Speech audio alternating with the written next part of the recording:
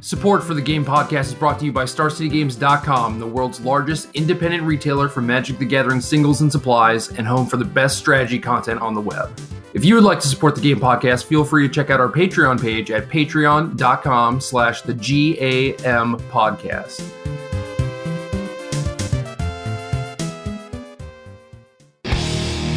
Time to play the game. Okay! Game on! Time to play the game. Game on! Welcome to episode 78 of the Game Podcast. I'm your host, Jerry Thompson. Here with me is Brian Elite Inquisitor Gottlieb. And this is our first official bonus episode. So thanks to all the patrons that help make this happen, help us reach our stretch goal and everything. And I think our plan for this tentatively going forward is these episodes are going to be a little bit different than our normal fare. You're probably not going to hear very much of just like what is going on in the week-to-week happenings and everything. This is mostly just going to be like some interviews or some level up episodes. And today we have an interview, which I guess is what the Elite Inquisitor stands for. Yeah, I'm ready to ask the most pointed, difficult, searing questions I can directed at our guest today. I have every faith, though, that he'll respond with some top-notch answers. He's going to be a good interview for sure, and a great way to kick off our new endeavor, our new kind of bonus episodes where we get to do something a little different, a little crazy every week, or excuse me, every month. And it should be a lot of fun. I'm looking forward to it. Dude, this is not fair, though. You're a lawyer, and you're going to put our guest on the stand. It's not cool. Well, listen, me and our guest go back a long time. We have been competing with one another for years, friendly rivals for sure. Although, is it a rivalry if someone never beats you? I don't even know if I actually want to call him my rival at this point, because he's got to beat me before I can put him on that level, right? Well, at this point, I think our guest, Kevin Jones, needs to step up and say something, because this is too much. Daddy?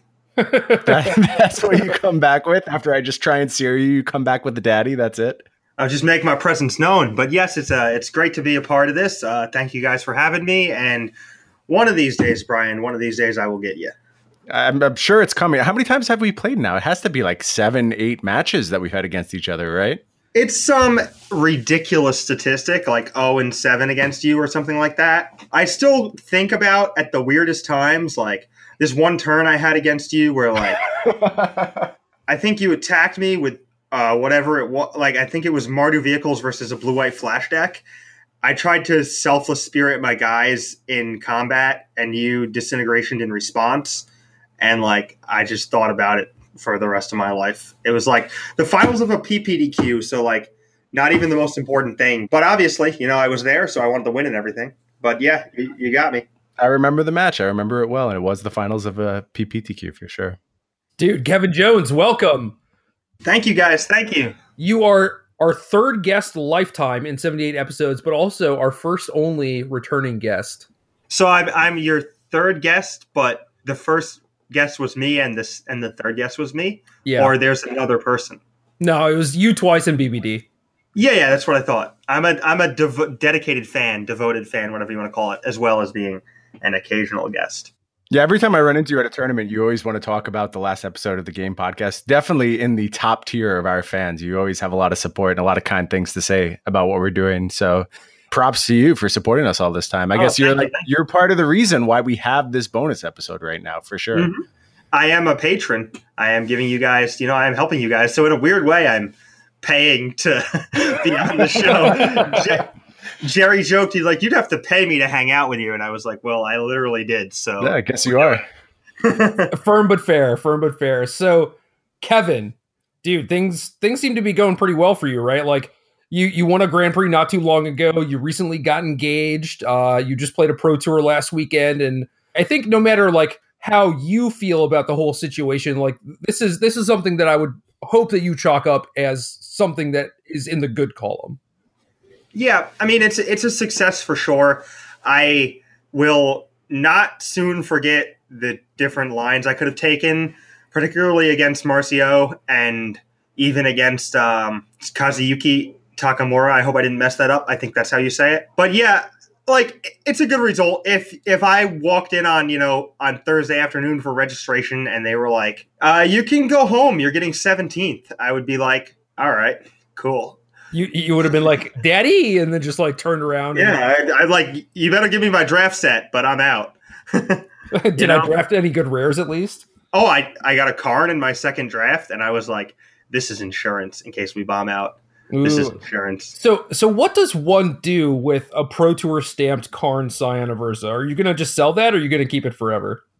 I sold it. I don't know if I should have sold it, but I sold it. Damn, dude. Heartless. Yeah, I'm a man of value in a lot of ways, so I just needed to. I was like, let's value. This could turn into like some food. I think we had loose plans to go get some Bonchon chicken. I don't know if you know what that is, but we had some plans to do that. Bonchon is excellent. Yeah, Agreed. we were going to do that. I was like, all right, well, thank you, Pro Tour Day 2 draft, for paying for my Bonchon. All right, man. Fair enough. Well, set the stage for this Pro Tour. Like coming in, like I guess how did you qualify? Who were you working with? What were your expectations, if any? You know, just like tell us what was going on in the daddy's head. So because I won GP Montreal like just over a year ago now, I had a bunch of points between that and the World Cup, and I had some solid results in GP Vegas and was able to, I went 10-5 and 12-3 at the 2 Vegas GPs last year, and I managed to get silver by 1 point at Vegas, which was like the second to last night event of the season. So I deferred my invite from the GP, which would have qualified me for Kyoto, but like the daddy's not really about airplanes that make you go over a bunch of oceans for like 15 hours or whatever. So I deferred that to Albuquerque, New Mexico, which is way less time on an airplane and sounds great to me. So I went to that Pro Tour, didn't do well, but I had a silver invite left, and I skipped Spain, and I used it for this one, and I decided that I wanted to make sure that I did it right this time. So I ended up with a couple guys I tested with, and we got a series of hotel rooms like for a few days before, from like Monday or whatever. And I worked with Jack Kiefer, Andrew Tenjum, Ely Cassis, and Noah Walker. And then Oliver too was also there playing games with us as well. Okay, so like a lot of the card hoarder people. Yeah, mostly card hoarder guys. We didn't all play the same deck though, so that was interesting. But I guess we're going to get to that in a little while, right? Yeah, man. So do you want to talk at all about Albuquerque? I know that like we kind of had a moment there, and I'm not sure how much like that factors into your mindset coming into this tournament, because I know that, you know, you really wanted to make day 2 of that tournament, and, you know, just talk about that a little bit, I guess. Yeah. So I remember walking up to you before the last round of PT Ixalan in Albuquerque, and I said, I knew you were talking to Majors, and I said, well, shout out to Majors, previous host of the show, obviously. And I said, are you guys talking about something important and personal? And you said, kinda. And I said, I need help. I was 3-1. I was 3-1, and now I'm 3-4. I'm losing my mind. I don't know how to get my head back on. I don't know what to do. And do you remember what you told me? Just, I don't know, that like these tournaments that like, I don't know how much of this I mentioned specifically, I guess, but like my whole feelings on the Pro Tour is that there's only 4 of them a year, and they place like an extraordinarily high importance on how you finish in those tournaments to determine your pro level and everything. And everything you do for the rest of the year, like, could be right and be going pretty well, and you like bomb out of a couple Pro Tours, and it's like, you know, you're silver or bronze or whatever, and it just kind of sucks. So it's like you can't really be thinking about like how much the tournament matters, because it's just going to get to you, you know? Yeah, well, that's exactly what you said. You said like you can't put stock into this, both as far as like your career goes and emotionally, because you're just setting yourself up for like disaster. It's so high variance that like you can't allow this to attach like value to your well-being, or you're like basically self-fulfilling a prophecy of like being upset and being unhappy or whatever. And you said just like play around. If you win, cool. If you lose, well, whatever. And then you just go from there. And I lost, but like I was only mad for like, you know, 6 hours instead of like the last time I like lost playing for day 2 of Pro Tour, I was mad for like 6 months. Damn. Well, I mean, hopefully, you know, that actually helped. But like, how did that affect your mindset coming into this next tournament? I mean, you got to wait for like 6 months or so, right? Before playing the next PT? My goal was really just to make day 2. I guess the soft goal was to requalify for the next Pro Tour so that I was able to, play 3 in a year, which I think is pretty good for someone who basically just played SCG Opens for the longest time. I wanted to try to play a bunch of Pro Tours in a year, as I think that's kind of a unofficial benchmark for like being moderately successful in Magic. And so I wanted to play the last Pro Tour of the year. But I wanted to make day 2 of this one first because I had never made day 2 before, and this was my 4th Pro Tour. So I wanted to get to 4 wins as soon as possible so that my mindset would have been clear and I would be able to, focus on the matches instead of getting the monkey off the back or what have you. But why though? Why even focus? Why even think about how, you want to make day 2 of these tournaments? I'm certainly coming from a privileged position where I have played in a bunch of Pro Tours and, some have gone very well, but like the majority of them have gone pretty poorly for me. But like, I don't think at any point it was like, oh, I have to make day 2 or I have to go X and 6 or X and 5 or whatever. Like, I just don't think it's particularly helpful to like put those benchmarks on yourself because, if you do worse than that, you're going to just be disappointed, man. So I think a way to attack this is to say that I talk a lot about whether it's when I'm writing Magic articles or I actually started writing articles about football for my friend's website too, where you're, talking about the value of players for fantasy sports and all sorts of stuff like that. I talk about opportunity costs a lot. Like what is the cost that you're giving up to have a certain thing? And I think that, spending so much time away from my family, away from my fiance, all that type of thing. And then like now I'm 30 years old and like all the other things I could have done, seeing classmates, with certain jobs or whatever, and wondering like if all this time I've invested in Magic hasn't, actualized itself or, evolved into something real, then like, have I wasted time or whatever? So like, I think that the Pro Tour is the one way to like kind of realize success. And if you do well at the Pro Tour, it kind of makes things worth it.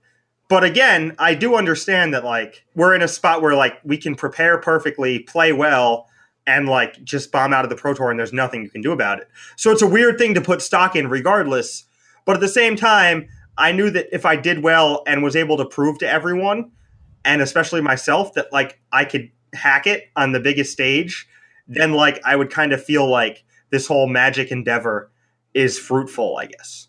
If that makes sense. I have to hop in here because obviously Jerry mentioned there is like some privilege to his situation where he's played a ton of Pro Tours, but you and I, our experience lines up very closely in terms of the amount of kind of success we've had on the Pro Tour and just our general experiences. And the question I have to ask you is anything really different now that you have this good Pro Tour finish? Like, do you think Jerry and I respect you more now? Like we were only going to consider having you on this show if you were capable of getting that kind of finish? Or do you think like people look at you differently? Is your life fundamentally different? I mean, I know you have some more cash in your pocket. You get to play another Pro Tour, but you're the same person you were, 3 days ago now.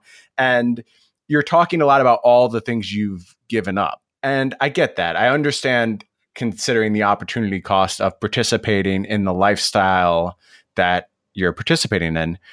But I think when you're analyzing that, you have a ton of experiences that the peers you're looking at, the people who have whatever jobs that you're envious of or get to spend more time, around their home base, you have a set of experiences which completely dwarfs their experiences. You've seen more of the country. You have fans. I mean, how many people get to legitimately say they have fans? There's not many people in this world who get to say, oh, those are my fans. But you're in a position where you get to say that. So while you're absolutely right, your life has taken a different course. I guess my question is kind of twofold.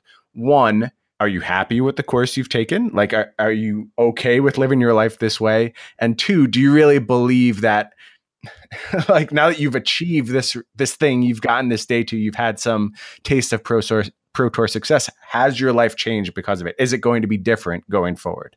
I think I'm my own harshest critic, I guess. So with respect to the day 2 thing, yeah, I think I needed it. From like, as far as the way I look at Magic, I think that it was huge to be able to do that because I'm able to now like kind of feel as if I did prove that I could compete. And because I did that, like, I'm able to approach Magic from a more, and not, I don't want to say relaxed in that I'm going to stop working hard. Like, it's actually like inspired me to work even harder, because I prepared for this tournament in a hotel room, like testing house style, for a couple days on end. And I had results to show for it. And like, it just shows me that, like, if I work hard, I can continue to produce good results. And I think part of it was if I had a tournament that I considered a failure, like, it would almost like scare me into not preparing, because it would allow me to like reconcile with myself failure again. Does that make sense? Like, that's a weird way to look at it. No, I understand what you're saying. It's like, oh, if I just, go, oh, I was busy, or I had work this week or whatever, I didn't prepare, so no big deal. Then, like, I used to not send out job applications for fear of rejection when I was like younger. I always was like, oh, if I don't apply to this job, then I can't get rejected, and I won't feel like I have nowhere to turn as far as my professional career goes. So that's another weird way to look at things, I guess. But basically the answer is no, I'm not a different person.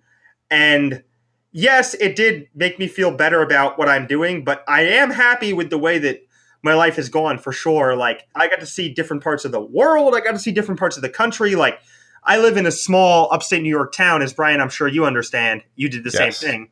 Yes. A lot of people who live in my town live there forever, So, and there's nothing against that. I don't really resent anyone who decides to do that. But, like, I get to have a wealth of experiences that are utterly unique with regards to, like, my peers, the people that live with me. So, yeah, it's super cool, and I'm super happy with the way my life has gone. But I guess success at a Pro Tour is, like, a universal way to quantify what you do, that people can look at and understand that you're actually good at what you do. Well, Kevin, my thing with all this is, like, where do you draw the line between what you define as successful and not, and how do you actually come to that conclusion? Because it's like, you've qualified for Pro Tours, you've like played against people who are very good and beaten them. Like, you have shown that you can play on their level. You won a Grand Prix. You've like won Opens, played in the Players Championship. Like, why is it the Pro Tour that matters so much? Because the Pro Tour is the one that, like, and I wrote about this when I won the Grand Prix. So when I was playing SCG Opens, I was pretty happy about it. I liked my life. I got to see the country, and I, got to make a name for myself and stuff like that. But there's like doubters, right? I don't know if these are like the Twitch chat doubters or what you want to call them, but there's like people somewhere that are saying like, oh, that guy's only good at SCG Opens, or like, no doubt he 3-5'd that Pro Tour. Like, the format wasn't week one con standard. This guy has no tricks left up his sleeve or whatever, So like, there's some subtle shade being thrown on people who like played mainly SCG Opens. I guess I kind of have that chip on my shoulder, and it's like the Pro Tour will be like, hey, I told you guys I could do it. Like, keep doubting me, and I'm just going to keep like working hard and trying to crush it and prove people wrong.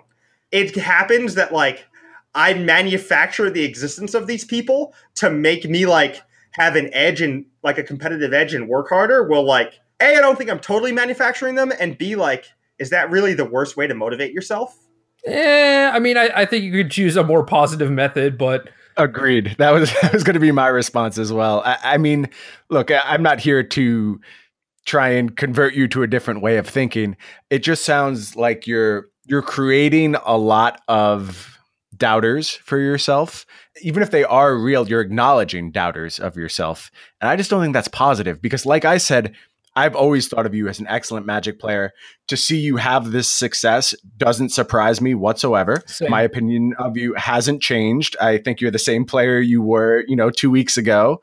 And I think anyone in the know basically is going to fall in that same camp.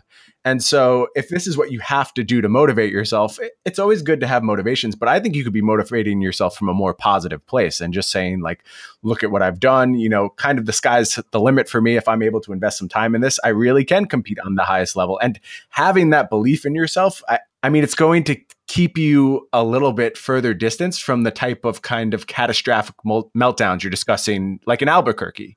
Stuff like that, where you have this belief in yourself, is kind of eliminated from the spectrum of things you have to deal with. And it doesn't sound like a psychologically pleasant thing to deal with when you're having those kind of self-doubt issues. It doesn't feel great. I don't know. Like I said, I'm not trying to convert your worldview. I just think you would benefit from coming at it from a more positive angle, because there is a lot of positivity around this accomplishment. And there's been a lot of positivity around your Magic career prior to this accomplishment as well. This is not a validating event. It's just one of many events that points to you being an excellent Magic player. It's validating for me mainly because my Pro Tour career, if you could even call it that thus far, has been like heartbreaking in every way possible. It was like start 4-0 at my first Pro Tour when 5-3 was the cut, then like lose a heartbreaking close match, then like 0-3 my draft, despite thinking my deck was great, and then like be miserable for the rest of the weekend. Then like the next one was like an up and down tournament, but I managed to work my way to 3-3, and then I lost 2 in a row to not make day 2, including like punting when my opponent was functionally dead on board in the last round. And the Pro Tour after that was Albuquerque, where I went 3-1 to 3-5. So like I have had this thing like dangled in front of me like the carrot on the string for so long, and I've tried to remain like objective and be like, oh, like these tournaments are hard, it's okay, man. But like all my like self assuaging or assaging, however you say that word, has like rang hollow after a certain point when like you're watching people just day 2 over and over and you just don't. So like at some point I had to be like, dude, you got to get it done. You just got to get it done. And then we can worry about all the like unhealthy thought processes after that, but you got to get it done so that you can prove to yourself that you can do it.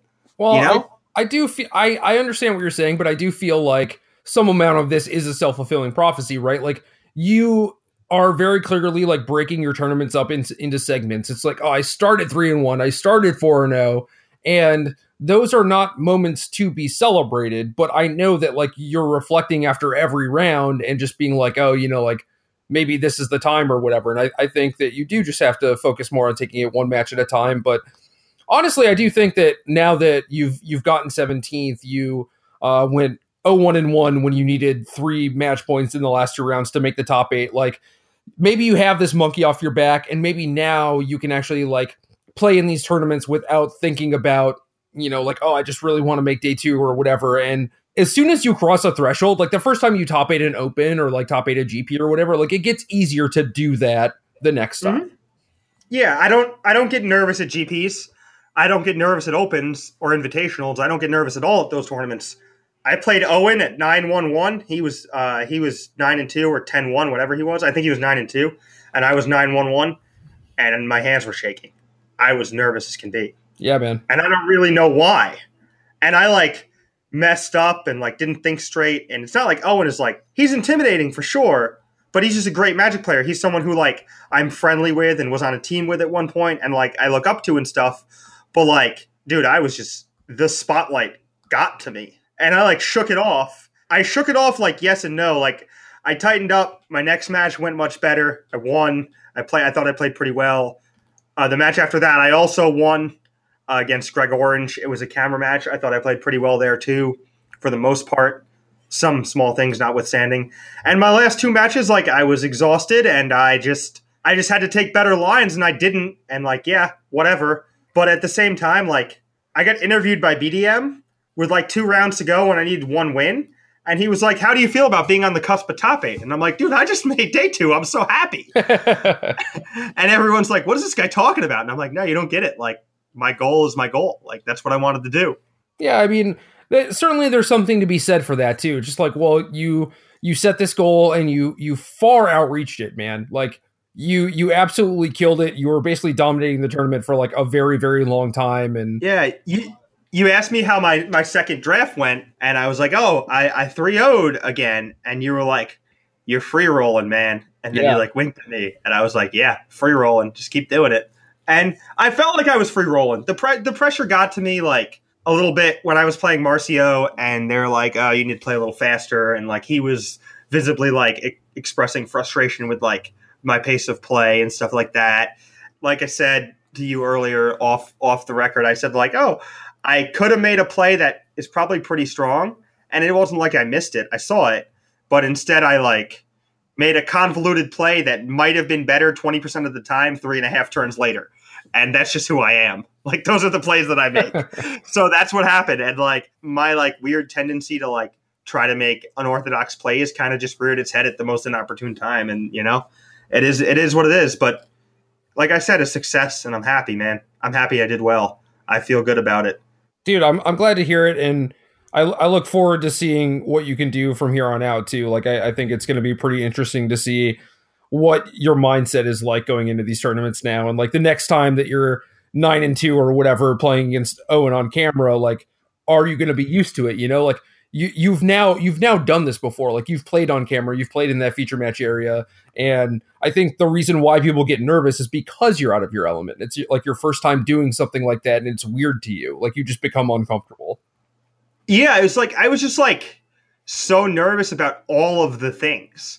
Like I was also like, oh, make sure you draw your cards carefully so you don't like accidentally peek at the top one, call a judge over, and then have to like deal with that and get a warning for that. Make sure you don't like, make sure you draw 2 cards from Champion of Wits and not 3, and like all these things that like I would just be doing on autopilot in any other tournament. But I'm like mindful of like the audience and the implications of the event, and like making sure that my technical play is like good and stuff. Like I forgot to activate like an end of turn Bloodfast because like my hand started to touch my lands, and I was like, oh, well, I don't know if I untapped or not, but I don't want to like fight that fight, so I'll just like draw my card. It just definitely got to me. Like I was pretty out of it as far as that goes. But I also like had some moments where I thought I played great, and like everyone who watched me was like, hey man, you played amazing. My mom was like, oh, this is the best thing ever. You're crushing all these pros. But like I told my mom I made day 2 on Friday night, and she responded with verbatim, I heard Owen is there. It's like, yeah, Mom, he goes to everything. He's at the tournament. Yep.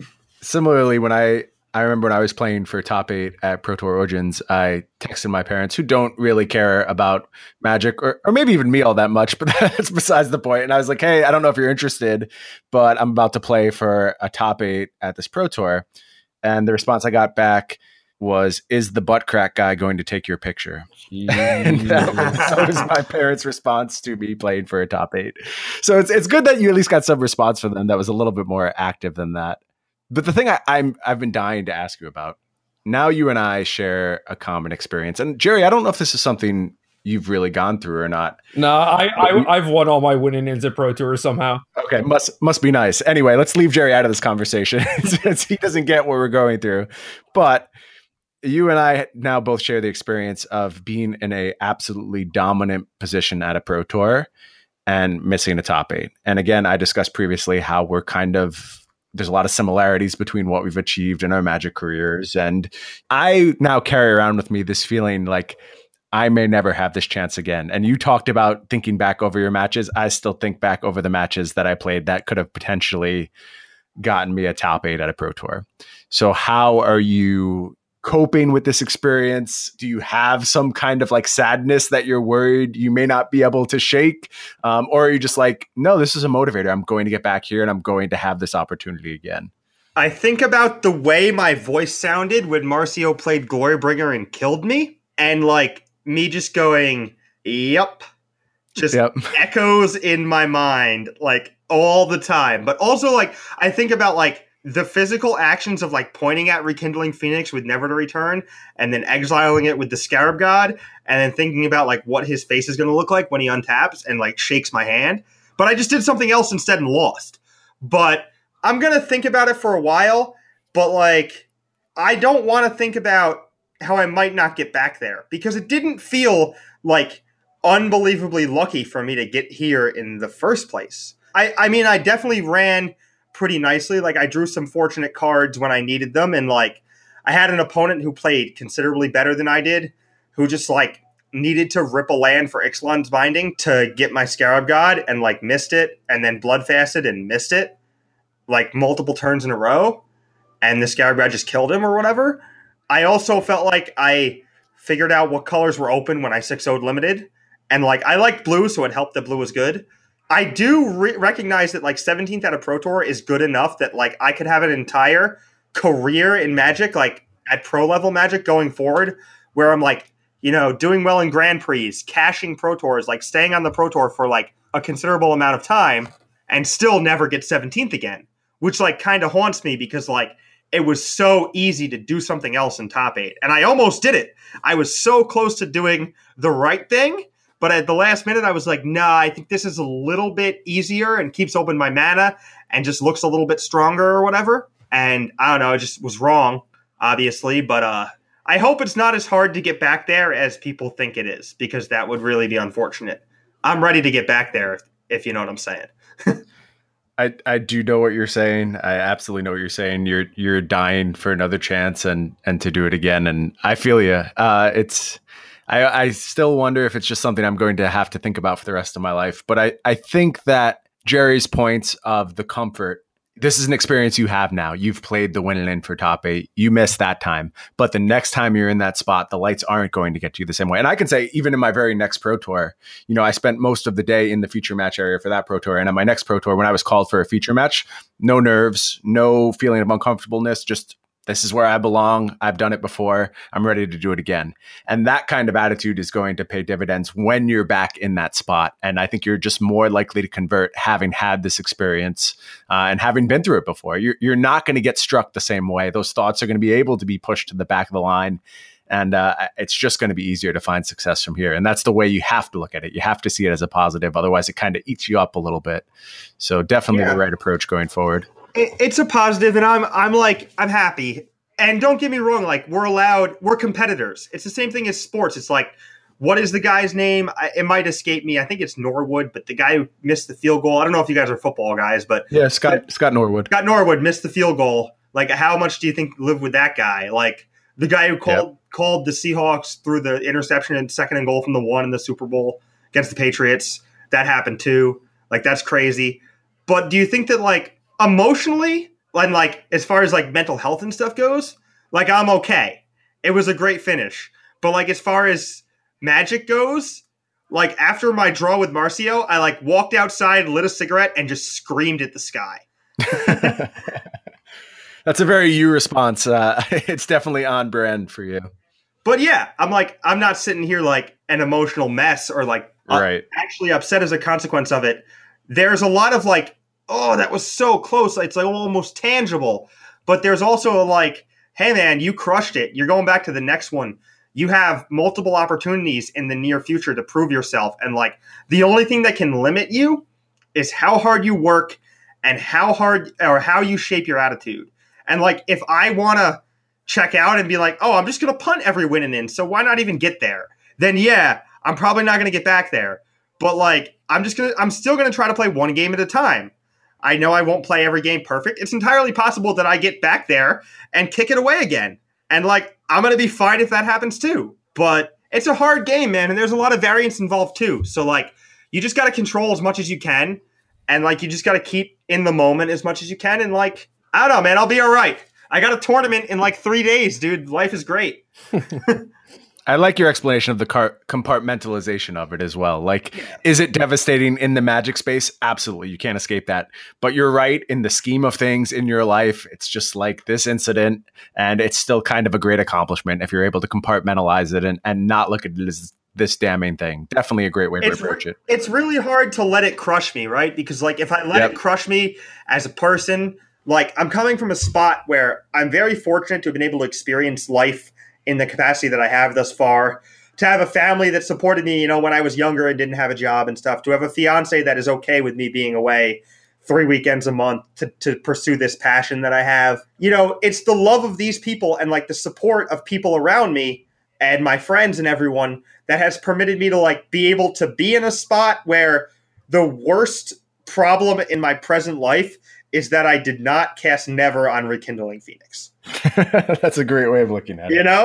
Yeah, it stings, but it stings from like a throne in a lot of ways. Like I'm already privileged to be rocking life the way I am and doing what I love and having people that support me for it. Being able to talk to you guys on the show and everything. I'm super appreciative of what Magic has done for me, so I'm not going to turn my back on it just because I made a mistake under the Pro Tour lights, Right on. Well, you want to circle back a little bit and talk about your deck and like who built it and whether or not this is a good choice. I mean, we have the Invitational this weekend. There's also like the RPTQs coming up and everything. Is like black blue something that you would look at for that also? Like, are you looking to run it back at the Envy? Like, what's going on? So real quick about the RPDQs, I think it's smart to main deck Siphoner for those of you who are playing RPDQs, because you now have like if you switch the doors, you're 66% to like be right instead of 33 or whatever. But like only one of your 3 opponents can have Chain Whirler in their deck. So you're 66% to play against a deck that doesn't have Chain Whirler. And yeah, they could still have Ballista or like Fatal Push or whatever, but those things are not nearly as damaging as Chain Whirler. Chain Whirler against Siphoner is like the worst. I think Blue-Black is pretty good for an RPDQ choice, as like, if you have 3 decks registered and not one of them contains Vraska's Contempt, like I think you're leaving a lot of equity on the sidelines. I really like that card in this current metagame. The way they've structured Magic recently to like be so Planeswalker oriented leads me to believe that like it's a leak in some capacity not to play Vraska's Contempt in your deck if you're a fair interactive deck. I'm not saying you should Vraska's Contempt out of like Modern Storm, but I'm saying you should Vraska's Contempt when you're playing fair Magic and trying to like kill creatures and play, you know, trump threats in your mid-range or whatever you want to call your deck strategy. I think it's good to play blue-black, but I also think like blue-white, mono-green Galta, and red-black or mono-red is fine too. Blue-black, I guess, goes well with like, you do blue-black and then you do like, I don't know, mono-green and then whatever, like red something. I don't know. But blue-black is fine. As far as the Pro Tour goes, I built it with Ely Cassis. He was responsible for like 71 of the cards, and I was responsible for 4 of them. So that was cool. Whose were better? Night of Malice was sweet. Night of Malice was me. I thought History was really good against us, so I wanted a card that helped combat that. So the Night of Malices were sweet, and I possibly incorrectly boarded them in against Red-Black. I think he was right against Marcio and wrong against Takamura. But, you know, that's neither here nor there at this point. I agree with that assessment for what it's worth. Yeah, but I think that the deck was solid. The one issue that we had was it was a little bit heavy on 4s and a little bit light on 2s, which, like, hamstrings your ability to double spell. And, like, decks that I play generally are good once they have the capacity to double spell. And I know that Jerry has talked like ad nauseum about the importance of mana efficiency and being able to use your mana well and playing 2 spells in a turn. And I mean, maybe the old Jerry did. The new Jerry is like attack you with Heart of Kiran or whatever. I think that it's important to be able to cast 2 spells at once and get back, because the blue-black deck is kind of losing for the first couple turns, like by default. You have a couple things you can do on turn 2 that are good, but for the most part, like you're going to leave open mana, kill some things, and like try to stabilize the board until you play the Scarab God. The strongest play you have is like champion, discard Scarab God, Liliana Death's Majesty, get back Scarab God. That way they have to kill your Planeswalker or your game-winning creature. That's the line. If you have that line, take it. Also, like, get back Chupacabra, kill something. You have a blocker for your Planeswalker is like another great play. We had Freebooter in the deck at first, but Ely changed it to like basically invalidate all their cheap removal. So we ended up with the list that I played in the Pro Tour with the main deck Yahenni's Expertises, which were sweet at what they did, but they kind of had a ceiling to their value because you had a minimal amount of things that you could put into play off of them. But I still think that this fine card as a one of, or, you know, maybe a sideboard card either way. But yeah, what did you guys think? Did you look at the deck? You know, I put it on Facebook or whatever, but did you guys like the deck? I didn't actually get to see the deck list, so I'll check right now. I was actually just looking for your guys' names, but neither of you went 6-4 or better. No, I went 5-3-2, and you know how many people I had to Facebook message and go, sorry, I went 5-3-2, it's not posted. It's just like the tiltingest thing possible. It's so tilting that I said tiltingest instead of most tilting. So my opinion on the deck is that I've been very low on blue-black as an archetype kind of throughout this format. You may be familiar with our past work. The Scarab God is unplayable. I don't know if you've seen that episode. It's one of your best works. I actually have the original on my wall or whatever. Nice. Yeah. So we've gone down that road before. I do think, though, if there has been a tournament where blue-black was correct, this was it. I thought that, your configuration in post-board games against the smaller red-black decks seemed really good. Like when I saw you playing against Marcio, obviously you were just one turn away from winning that game, but I really liked your configuration there. It seemed like you had a very clear plan.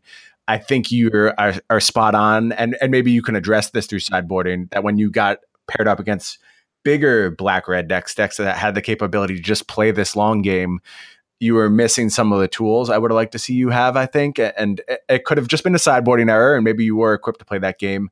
But it seemed like Takamura was able to just be more efficient in the late game than you were. He grinded me out. He ran me out of resources. And that was certainly a oversight on my part. But, like, I don't know. So, like, it's one isolated event, right? Like, I'm playing against this guy. He's got a main deck Vraska's Contempt. I don't know that he has multiple. It turned out he only had one. But, like, at the point where, like, I have Scarab God and some other things in play, and he has, like, a PNLR and a token, and he's not conceding, I'm like, what's going on? Is he just, like, making me go through the motions? And then, like, he draws his fourth lens, slams it, and contempts my Scarab God. And I'm like a half a turn before that, I was like, maybe he has Vraska's Contempt, because, like, that makes a lot of sense. Or, like, Hour of Glory, or, like, Magma Spray plus whatever. If he untaps and disintegrates it, like, he's still dead, you know? I'm just going to play it again next turn and whatever. But so I just started to try to press the issue as much in case he had a hard answer. And then he did have Vraska's Contempt, but he was too far behind at that point. I got to unearth another champion and whatever. But I do think he was able to outgrind me. And like I said, I don't know what he has. He did Bloodfast me, but that doesn't mean he's not also aggressive. Like, Bloodfast in an aggressive deck is fine. Like, I didn't realize he was going to run me out of cards and kill me with Planeswalkers. Like, I don't know how many hearts were in his deck still. I don't know how many copies of things that could be Yahenni's expertise were even still present in his deck as of game 2. Like, I feel like he might have just had Scroungers and, like, Glorybringers and Hazoret, and, like, that's it. I don't even know, though, you know? It's possible. I mean, he just looked better equipped to be playing that style of game, and it's a hard read. It's difficult to be able to, on the fly, put your opponent on that kind of strategy, especially when you've been, like, conditioned. You've played round after round of aggressive red decks, and you've noticed over the tournament, everyone is slotting Bomat Couriers again, and they're prepared to come at you early, and all of a sudden, this deck changes gears on you. And tough to pick out. Also, like, if you're going to hedge, it's still right to hedge towards him being aggressive. Because, like, I have cards that are inherently good, like the density of 4s plus, like, Liliana, Scarab God, Contempt. Like, I have cards that are good against mid-range threats, just their inherent, like, design makes them good against mid-range threats. So, like, I can draw an average hand, and, like, if he's trying to grind me out and I'm just unearthing, you know, 4/4s and drawing 4 cards or whatever, like, I kind of like my lot in life with regards to that fight. I don't want to die with, like, a bunch of good cards in my hand. So, like, I'm always gonna hedge my deck. Even if I know he's slowing down, I'm still going to hedge my deck so that I can have game against his best draws. Playing for top 8 of a Pro Tour, I don't want to effectively concede to any configuration of his deck. Even if it makes me, like, you know, maybe 46% in the matchup overall versus, like, 55 against the slow version of his deck and 35 against the fast version. I'd rather be, like, 48 overall and just hope that, like, I play the best I can and draw the right configuration, because, like, I don't want to voluntarily board into a deck that is going to die with 6 cards in my hand. Like, there's just no way you can convince me that that's right, you know? No, I think you're correct. And this is kind of the vice grip that Black Red is able to put you in. That's why it's so like frustrating. That's why it's the 50% deck now. It's like the Jund to the format where it can adapt and present so many different game plans. And basically they're always the one asking you the question, even when they go to their bigger configurations and their, you know, grindier configurations, they still get to be the one who says, you better have an answer for this extremely difficult to deal with thing I'm about to do. Otherwise the game's just going to end. And that puts opponents in a tough spot. That's new Magic for you. Like that's what new aggressive decks look like. I was talking to a buddy, it was actually a well-known Magic the Gathering professional, Christian Calcano, the other night, and I said that, like, this black-red deck is doing what, like, the blue decks used to do, where they would, like, you know, tax your early turns, like, it's like Stoneforge Mystic into Sword, and then you deal with it and get buried by Jace the Mind Sculptor. Like, that's the same thing as, like, Heart of Kirin plus Scrappy Scrounger into, you know, Chandra or Karn. is the same dynamic. It's like, oh, put the pressure on you, make you spend your first few turns like expending resources to deal with my board. Oh, play a Planeswalker, which is answered by the opposite cards that answer the rest of my deck, and then bury you in card advantage when you thought I was a beatdown deck. You very much hit on the point of why I think the focus on Planeswalkers doesn't lead to the best standard environments. No, it's way too good. It's way too good because it's just so easy to build your deck in this way that you like pump fake your opponents into like having a bunch of bad cards in your deck. Like nothing is worse than just dying a slow death with like Fatal Push Cast Down or a Braid Magma Spray in your hand when they're just killing you with Chandra, you know? Yep. Totally agree. It's so frustrating. But I think that identifying how oppressive like this overarching strategy is to current Magic makes like Kazuyuki Takamura a master, because he just took like, and maybe he knew that and I guess this is going a little deep here, but whatever. I think the audience will probably like it. Like maybe he knew that it's safer for me to hedge against aggro and like it's safer for me to board in all my anti-aggro cards just because there's a chance he like has Bomat or Pia or whatever these things Karizev has all these things in his deck. Like maybe he knows that I'm going to hedge in that direction and he just took them all out and turned into a control deck. But the fact that he's allowed to exploit that axis is like fundamentally broken, I think, if that makes any sense. Yeah, it's the same trick Mardu Vehicles was doing when Mardu Vehicles was the best deck. And even to some extent, it was kind of like the late stage Saheeli decks were doing a lot of the same kind of stuff. Like you're just able to exploit from all these different angles. And, you know, you can board in all your anti-Saheeli tech you want, but now I'm able to play this long grindy game with Rogue Refiners and just able to shift back and forth at will and present a ton of different aggressive plans that all demand different answers. I won't apologize for Saheeli. That deck was sweet. It was sweet. It was definitely way too good, though. It was way too good. One of the clearest representations of this type of Magic that we've seen recently. Yeah, when you would have Saheeli in play Feldar Guardian, and blink Oath of Nissa, and your opponent would just get like a sick look on their face. It's just the best thing ever. But it's not, though, because it's the same thing that we just complained about. So, like, you know. But yeah, I feel you. Where's Jerry? You've been quiet over there, Big Daddy. Yeah, man, I've been letting you guys talk. I do have a question, though, Kevin. How many Cinder Barons did Takamura play in Game 1? Or, like, how many did you see? In one of the games, I saw, like, 3. I think it was Game 3. He cycled 3 Canyon Slow and played 3 Cinder Barons. Yeah, so Game 3, obviously, that's a little too late to make a decision based off of that or whatever. But, like, even Game 1 Vraska's Contempt, like, what does this person have to do to their mana base to be able to cast Vraska's Contempt? And this is a person who is a Pro Tour champion, kind of under the radar in that regard. But, like, you definitely recognize him as a Japanese pro, right? Yeah, I told my friend, I'm like, yo, that guy is so cool. He had like little like he had like shorts that I'm like, I am a big fan of patterned shorts, and he had the shorts with like little puppies on them.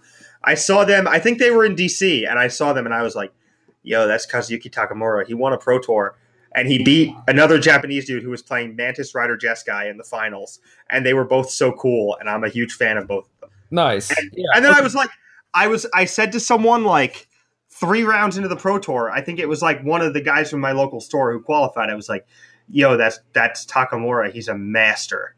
And then I'm just playing him for top 8 of the Pro Tour. And I'm like, well, this is funny. Yep. You know? Dude, life is funny sometimes, but things like that where it's like this person has Vraska's Contempt in their main deck. They have to do weird things to their mana base. They can't, like, Vraska's Contempt and Bomat Courier aren't necessarily cards that you would play in the same deck, right? Like, to me... 100% right. Yeah. That would set off alarm bells to me, you know? But it doesn't mean that, like, he can't be aggressive enough that I need the cards that are good there. Like, he still has Chain Whirler, he still has Scrounger, and, like, even those 2 is enough to warrant some number of Yeheni's expertise. I have spot removal, so a card like Pia that's an inherent 2-for-1 is gonna be good. Yeah, I don't know, man. It just seems like Yeheni's expertise is very unlikely to catch more than one creature at any given time, and you're already talking about how you're like glutted on 4s, like you have a bunch of Vraska's Contempts and Chupacabras, and you're going up to an Hour of Glory, presumably, you know? So, like, expertise just doesn't seem like it'd be very good. And Fatal Push is a card like maybe you play like 2 of or something just to respect Heart of Kirin. I don't know. I never even thought about taking out a push. I took out my Chupacabras and I took out my Gonti, and Gonti would have been fantastic in both of those board would have games. been great. Yeah. But Gonti doesn't line up well against a Braid. Owen had Lightning Strike. So like when I played against all the black-red decks, I boarded the same. That ain't right. It ain't right. But I was not able to realize on the fly how different his deck was. Because game 1, he played like Chain Whirler, Pia, and Doesn't matter, man. He played Hazoret and Glorybringer in his deck. Like he played Vraska's Contempt. Think about in game 1, and I should have realized that meant something. If you were building red-black, what would your mana base look like? You know? Owen had 14 mountains in his deck. If I was building red-black, I would have as many untapped lands as humanly possible if I was aggressive. Right. So once I have more tap lands, I'm supposed to realize that means something. And once I realize it means Vraska's Contempt, I'm supposed to also realize the opportunity cost to Vraska's Contempt is no 1-drops, so I should board like I'm playing against Jund. Correct. Yep, epiphany moment. You're right. And I figured it out. You literally watched me figure it out or listen to me figure it out right here, right now. Yep. Which is cool. Because all the viewers probably figured it out like 20 minutes before that and are just mocking me ruthlessly. No, but I'm okay with that. I don't think so, man. I used to be a court jester. I still kind of am. No, man. I think it's just one of those things where, you know, you're just like, oh, like, why isn't he conceding? This is weird. Like, oh, does he have an answer? And then he plays Vraska's Contempt. And like the thing that, like, you are satisfied, basically, because you were thinking that, like, you had this big question about, like, why is he conceding to Scarab God? And then you figure out the answer to that question, but you weren't like, oh, he has Vraska's Contempt. Like, what does that mean? What else is going on here, right? I thought he just was red-black with Vraska's Contempt, so he wasn't cold to Scarab God. But in the post-board games, he played, like, a litany of weird mid-range things that nobody else had. Like, he had multiple Bloodfasts. He had Karns, which people had, but like it felt like he had it reliably, so I don't know if he had a lot of them or not. He had a Hazoret, he had multiple Glorybringers. All these things were Marcio too, but he also had multiple Chandras, and then he had Spyglass, which nobody else had. Yeah. Or nobody else that I saw He had 1 Spyglass in his sideboard. Yeah, he played it against me, and it was fine, I guess. But it named Ballista and then caused a weird like turn where I didn't like blow the Ballista in response on his 2/2 Glorybringer that I shrunk with Deadlands.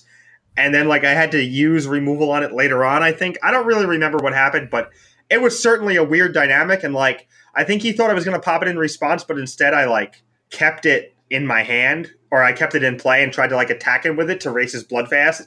And he just buried me with the card advantage and it didn't even come close to working. But yeah, I don't know. You're right. I'm supposed to figure out what the Vraska's Contempt means, because it's not just existing there as like some arbitrary thing that corrupts your mana base and like informs how you play your first 4 turns. Right.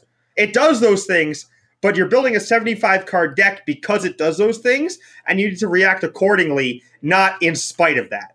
So like the correct thing for him to do is play more mid-range threats, because he's not cold to my mid-range threat, so he doesn't have to kill me in the first 4 turns. Like the other decks have to go disintegrate your Scarab God and leave you dead on board because they can't win if you untap with it. He doesn't have that problem, so he doesn't have to play aggressive cards because he's not under the same like modicum of pressure that everyone else is. Right, and yeah, I think the big thing is just like it costs BB. You know, like you have to make concessions to your mana base at that point, and as you noted, that generally means more ETB tap lands, and then that means fewer 1-drops if any. So. Yeah, I think you could have made a lot of like reasonable conclusions just based off of seeing that 1 card in his deck. But can't you also argue? I mean, I actually don't know if you saw Hazoret in game 1. I did. But if you see, you didn't, you said. I did. I doomfalled him right after he killed my Scarab God, and his hand was Glorybringer, Hazoret. Hazoret could just as clearly be evidence of the other side of things.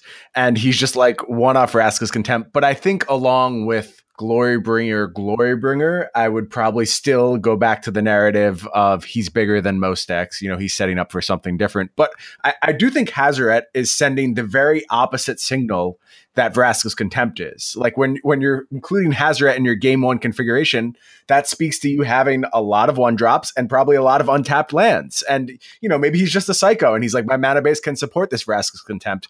I don't think I'd go as far as to call it a mistake, given the fact that you saw the Hazorets in game one. If you didn't see the Hazoret and just saw the Vraska's Contempt, what Jerry's saying makes a lot of sense, but the Hazoret has to pump the brakes at least a little bit. What happened when I saw the Vraska's Contempt was my little voice. I know that like Jerry or Michael Jacob and maybe both of them used to talk about I think Michael Jacob used to talk about the voice years ago in articles. Anyway, the voice was like, oh, we're playing for top 8 because he's winning all these mirrors because he's a little bit slower. And then I proceeded to board like he was the same deck and get dumpstered. So like it doesn't make any sense why I thought that because I didn't listen to myself. Also, like I think the important question is not, is he a little bit bigger? Because when you get contempted, then see Glorybringer, Hazoret in game one, it's obvious he's a little bigger. I think the question is Yahenni's expertise as a 2-for-1 still worth it, even if he's a little bit bigger? Like, I think that's the question. Is Knight of Malice to, like, block Scrounger every turn and force him to use a removal spell when he has a higher mana cost threat density? Like, are these things, like, not still fine? Maybe I can go under him. Yeah, I mean, I don't think Yahenni's expertise is going to be a 2-for-1. I think it's a clean answer to Pio, which is cool and everything, but I think most of the time you're just going to be in a spot where like he has like a heart, a Scrounger, and a Planeswalker, and you're just like, he's got you pinned, basically. Yeah. I would rather have Knight of Malice as a way to check Scrounger rather than to like try and Yahenni's expertise him or whatever, because all he's going to be doing is just like tapping out, playing threats every turn, basically. For you to spend 4 mana to answer stuff slowly is just not a great idea. I also managed to like almost die to Marcio's Siege Gang Commander. So like that was in the back of my mind too. I was like, could he also have like a random Siege Gang Commander? And isn't it nice to have like a way to mop that up? Yes, but not everyone had Siege Gang, and like I would kind of just like wait and see, because it's like obviously Marcio and this Japanese player did not work together, right? Like no. But, like, if they're both where they are, they're where they are for a reason. And, like, the fact that he Vraska's contempted me in game one, I didn't necessarily feel like was enough to justify his record up to this point. So I thought that there might be some more weird things going on. And it turned out that the weird things were he turned into a control deck and just absolutely buried me in card advantage. And that's a great way to do it. Yeah. He also, like, had this sick play where he didn't attack with his Chain Whirler. His Chain Whirler and my Champion of Wits just, like, stared at each other with their hands on their hips, like across the supermarket aisle for 3 turns. And it was like a grocery store standoff. Like, that's on sale and I want it. And they're like, that's on sale and I want it. And you're just like, well then. And they just looked at each other forever. And then it was sweet. Like, he had a lot of discipline. But again, maybe I should have realized that the reason why he like wasn't attacking with his 3/3 as a red deck was because he had like a better late game and didn't feel the need to push the envelope. So like that decision also informed everything too, especially his post-board strategy. And like, if I'm thinking perfectly, I should have realized that. But like, I'm just trying to make like the best play every turn and not be like the get balked on Twitch and all that stuff. And like, it's a lot, man. Like I said, the lights and the camera won't get me next time, but it definitely did this time. That's for sure. I'm going to take away your access to Twitch account, to Twitch chat. I don't think it's beneficial for you. You just need to shut the Twitch chat, never think about it again. It's not a good place anyway. You're not missing anything by closing it down. I can't watch these matches, man. I've tried. I haven't yet. I know it's tough. It might take a while until you're comfortable watching them. I don't know if it's just like I'm going to lose my mind and be like, what were you thinking? Or if it's just like I want to read the chat and see what people say, but I don't really. Don't do it. I don't really want to watch myself like kick it away. I mean, Takamura's match, I really don't have too much to be ashamed of. Like, yeah, arguably I could have boarded differently, but like that inference is like not 100% set in stone and like three levels above like the obvious plays, right? You should have known. You think so? You're not letting me like bow out of this one. You're not letting you're making me take accountability, right? you don't get a pass, man. You're better than that. You shouldn't board against all these red black decks all the same. Like, look at the top 8 deck list and like basically every deck other than that too. You know, like they're all so different. They are the same colors and maybe they have the same strategies, but like your deck specifically is about lining up answers against their threats, and different people are going to have different threats. You know, it's like one guy plays a Chandra, one guy plays a Steel Leaf Paladin. It's like, yeah, they might have maybe the same game plan or whatever, but you don't board it the same way. It's the same thing with these red-black decks. Like some people have Hazoret, some people have Karn, right? Like it's different. Yeah, and he had both. And Right. Marcio had neither, as far as I remember. Marcio seems like a Hazoret dude. I'd be surprised to find that out, but we'll see. Marcio and Owen were similarly aggressive, and Takamura was slower than both of them. And the guy I played in the interim, let me see if I don't mess this up, Kazuaki Fujimura, I think is his name. He was more aggressive than everyone. He had Inventor's Apprentice. Hell yeah. His deck seemed way more aggressive. So, like, I played against Greg Orange playing blue-white in the interim, but I went, like, aggro black-red, blue-white control, aggro black-red, and then mid-range black-red. And, like, 3 rounds in a row have been, 3 out of 4 rounds have been the same thing.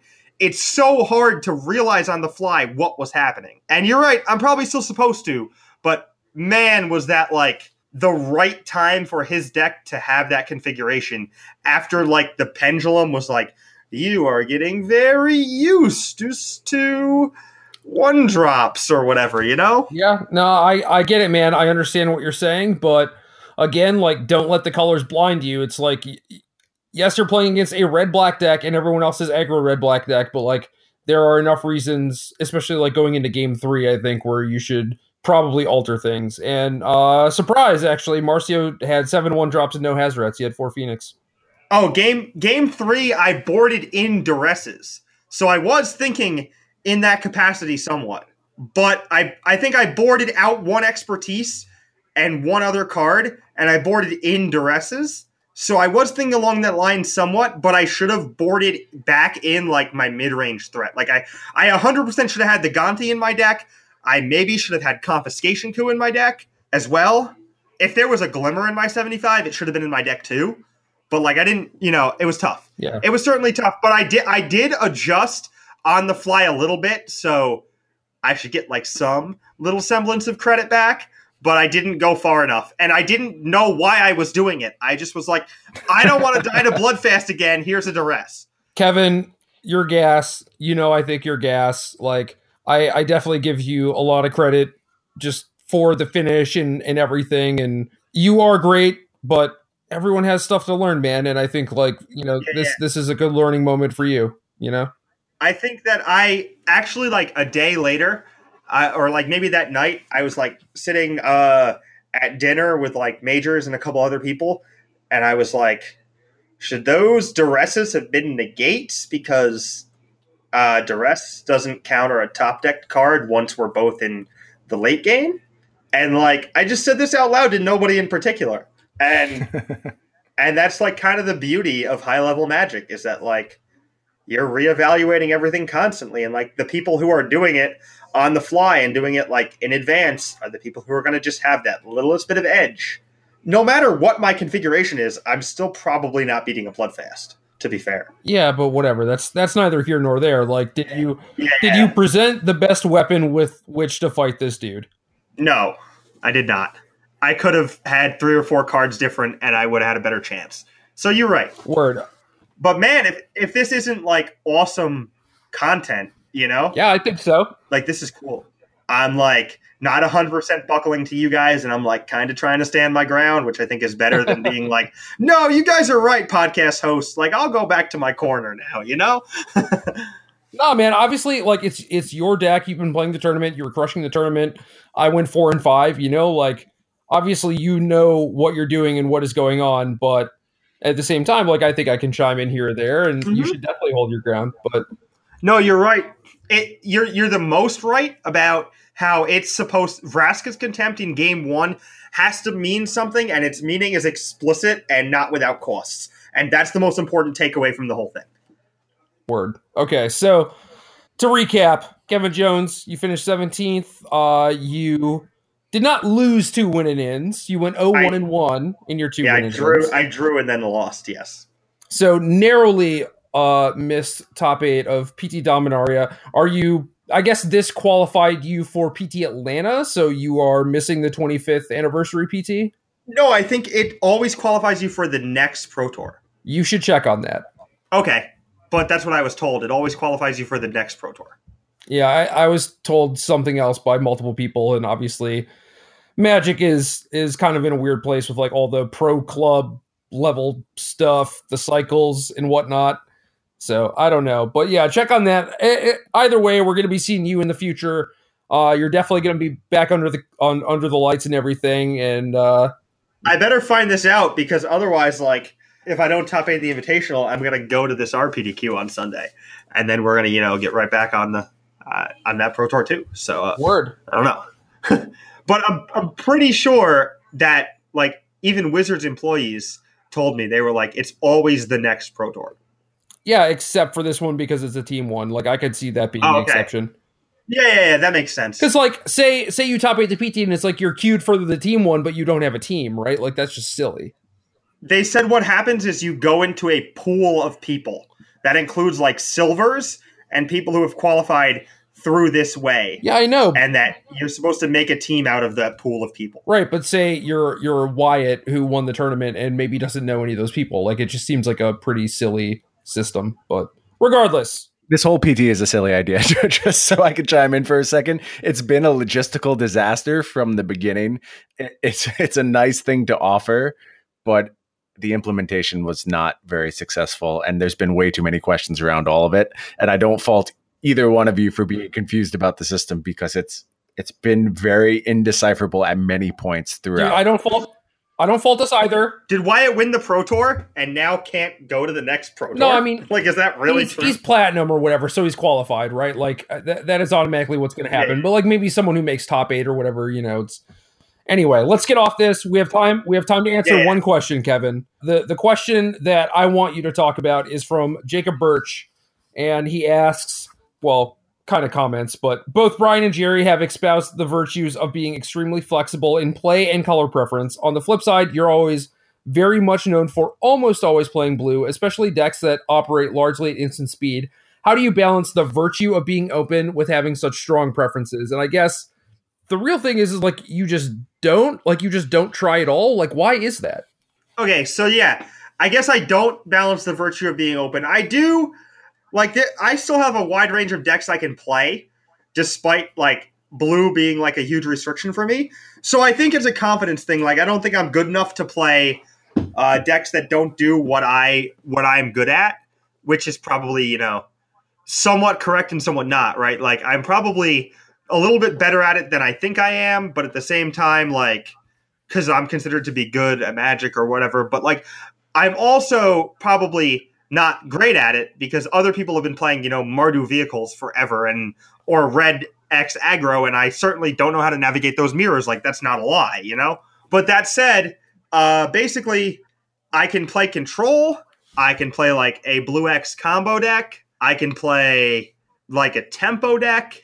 I can even play, like, Jeskai was, like, a burn deck splashing a couple counter spells, So, like, I can play a whole different wide range of these decks. So the way I like benefit from the virtue of staying open is that like I am flexible within my restrictions, I guess. But also I just have become like super invested in and super like devoted to the idea of like maximizing my ability to do these things. So like mana efficiency and like what turns are you going to have instant speed cards that you can leave up that will allow you to disguise other instant speed cards. It's just like every reason why I love Wrath Capuchin is like the reasons why I like to play these decks, right? So like it can sit right there and be like, oh, I got Wrath Capuchin.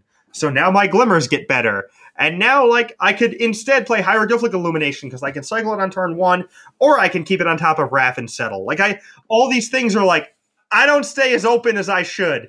To answer the question, but I do certainly enjoy this type of Magic, and if it really came down to it, I would. If like I couldn't win with any of these decks, I would have played like I probably would have played black-white in the Pro Tour because red-black is a little bit too much for me, but I probably could have gone to the black-white Benalia deck. And I would have if I had to, but yeah.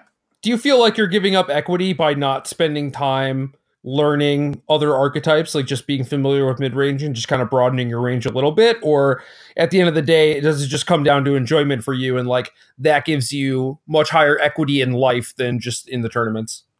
I think range is overrated, I guess. And I think range is overrated because famous Magic the Gathering broadcaster Matthias Hunt told me range is overrated like a year and a half ago when I was playing in an invitational where my decks were Grixis Delver in Modern and blue-white aggro with 4 Spell Quellers and 4 Reflector Mages in Standard.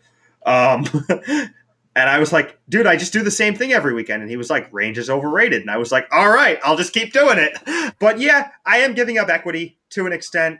But also, I don't think I'm giving up as much equity as you would be led to believe by like seeing that I only play the same decks. Usually these decks are playable in some capacity. And when they're not, like, I've been playing Hollow One in Modern lately.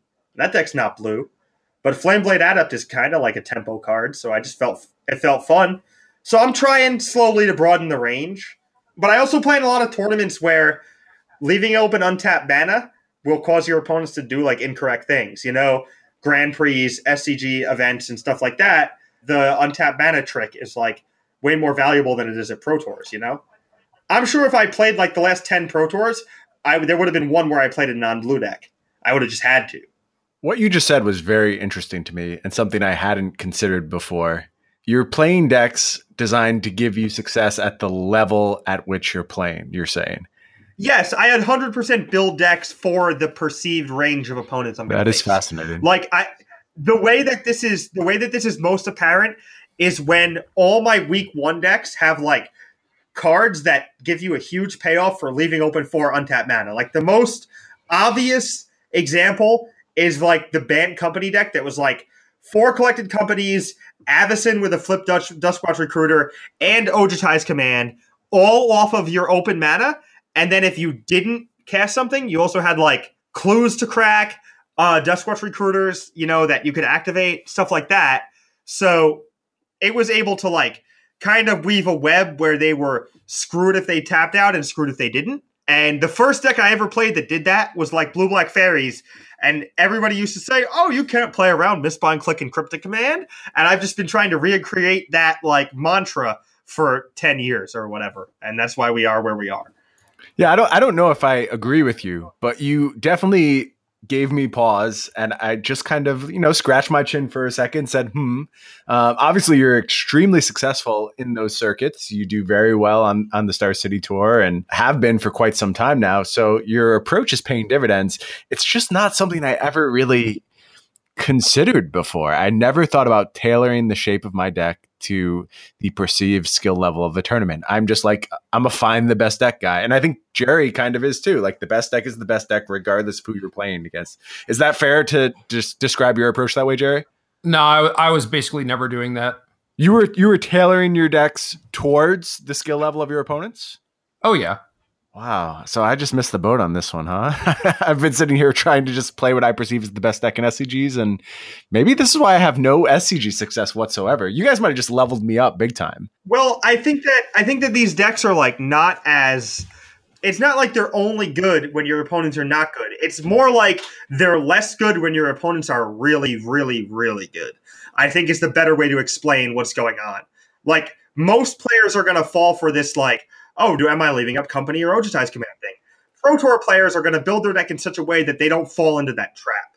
And that's like why I wasn't about to play like Glimmer of Genius Settle the Wreckage at this tournament. And I like said that to everyone who would like listen. I screamed it from the rooftops. I was like, I'm terrified to play untapped mana decks at this tournament because they're going to tax your Glimmer turns perfectly. And never walk into your 3 mana turns where you have Disallow, and always walk into your turns where they're going to make you cast Syncopate for 1 instead of Glimmer and waste 2 mana. And each successive turn they'll do a similar thing to like maximize their equity and minimize yours or whatever, you know? This might be a future show topic, I think. Yeah, I really want to talk about this more. Yeah, we're probably getting too deep. It's super fascinating. And like I said, it's not really where my game has lied in the past. So I would like to come back to this. We should definitely circle back around. That's game. Daddy.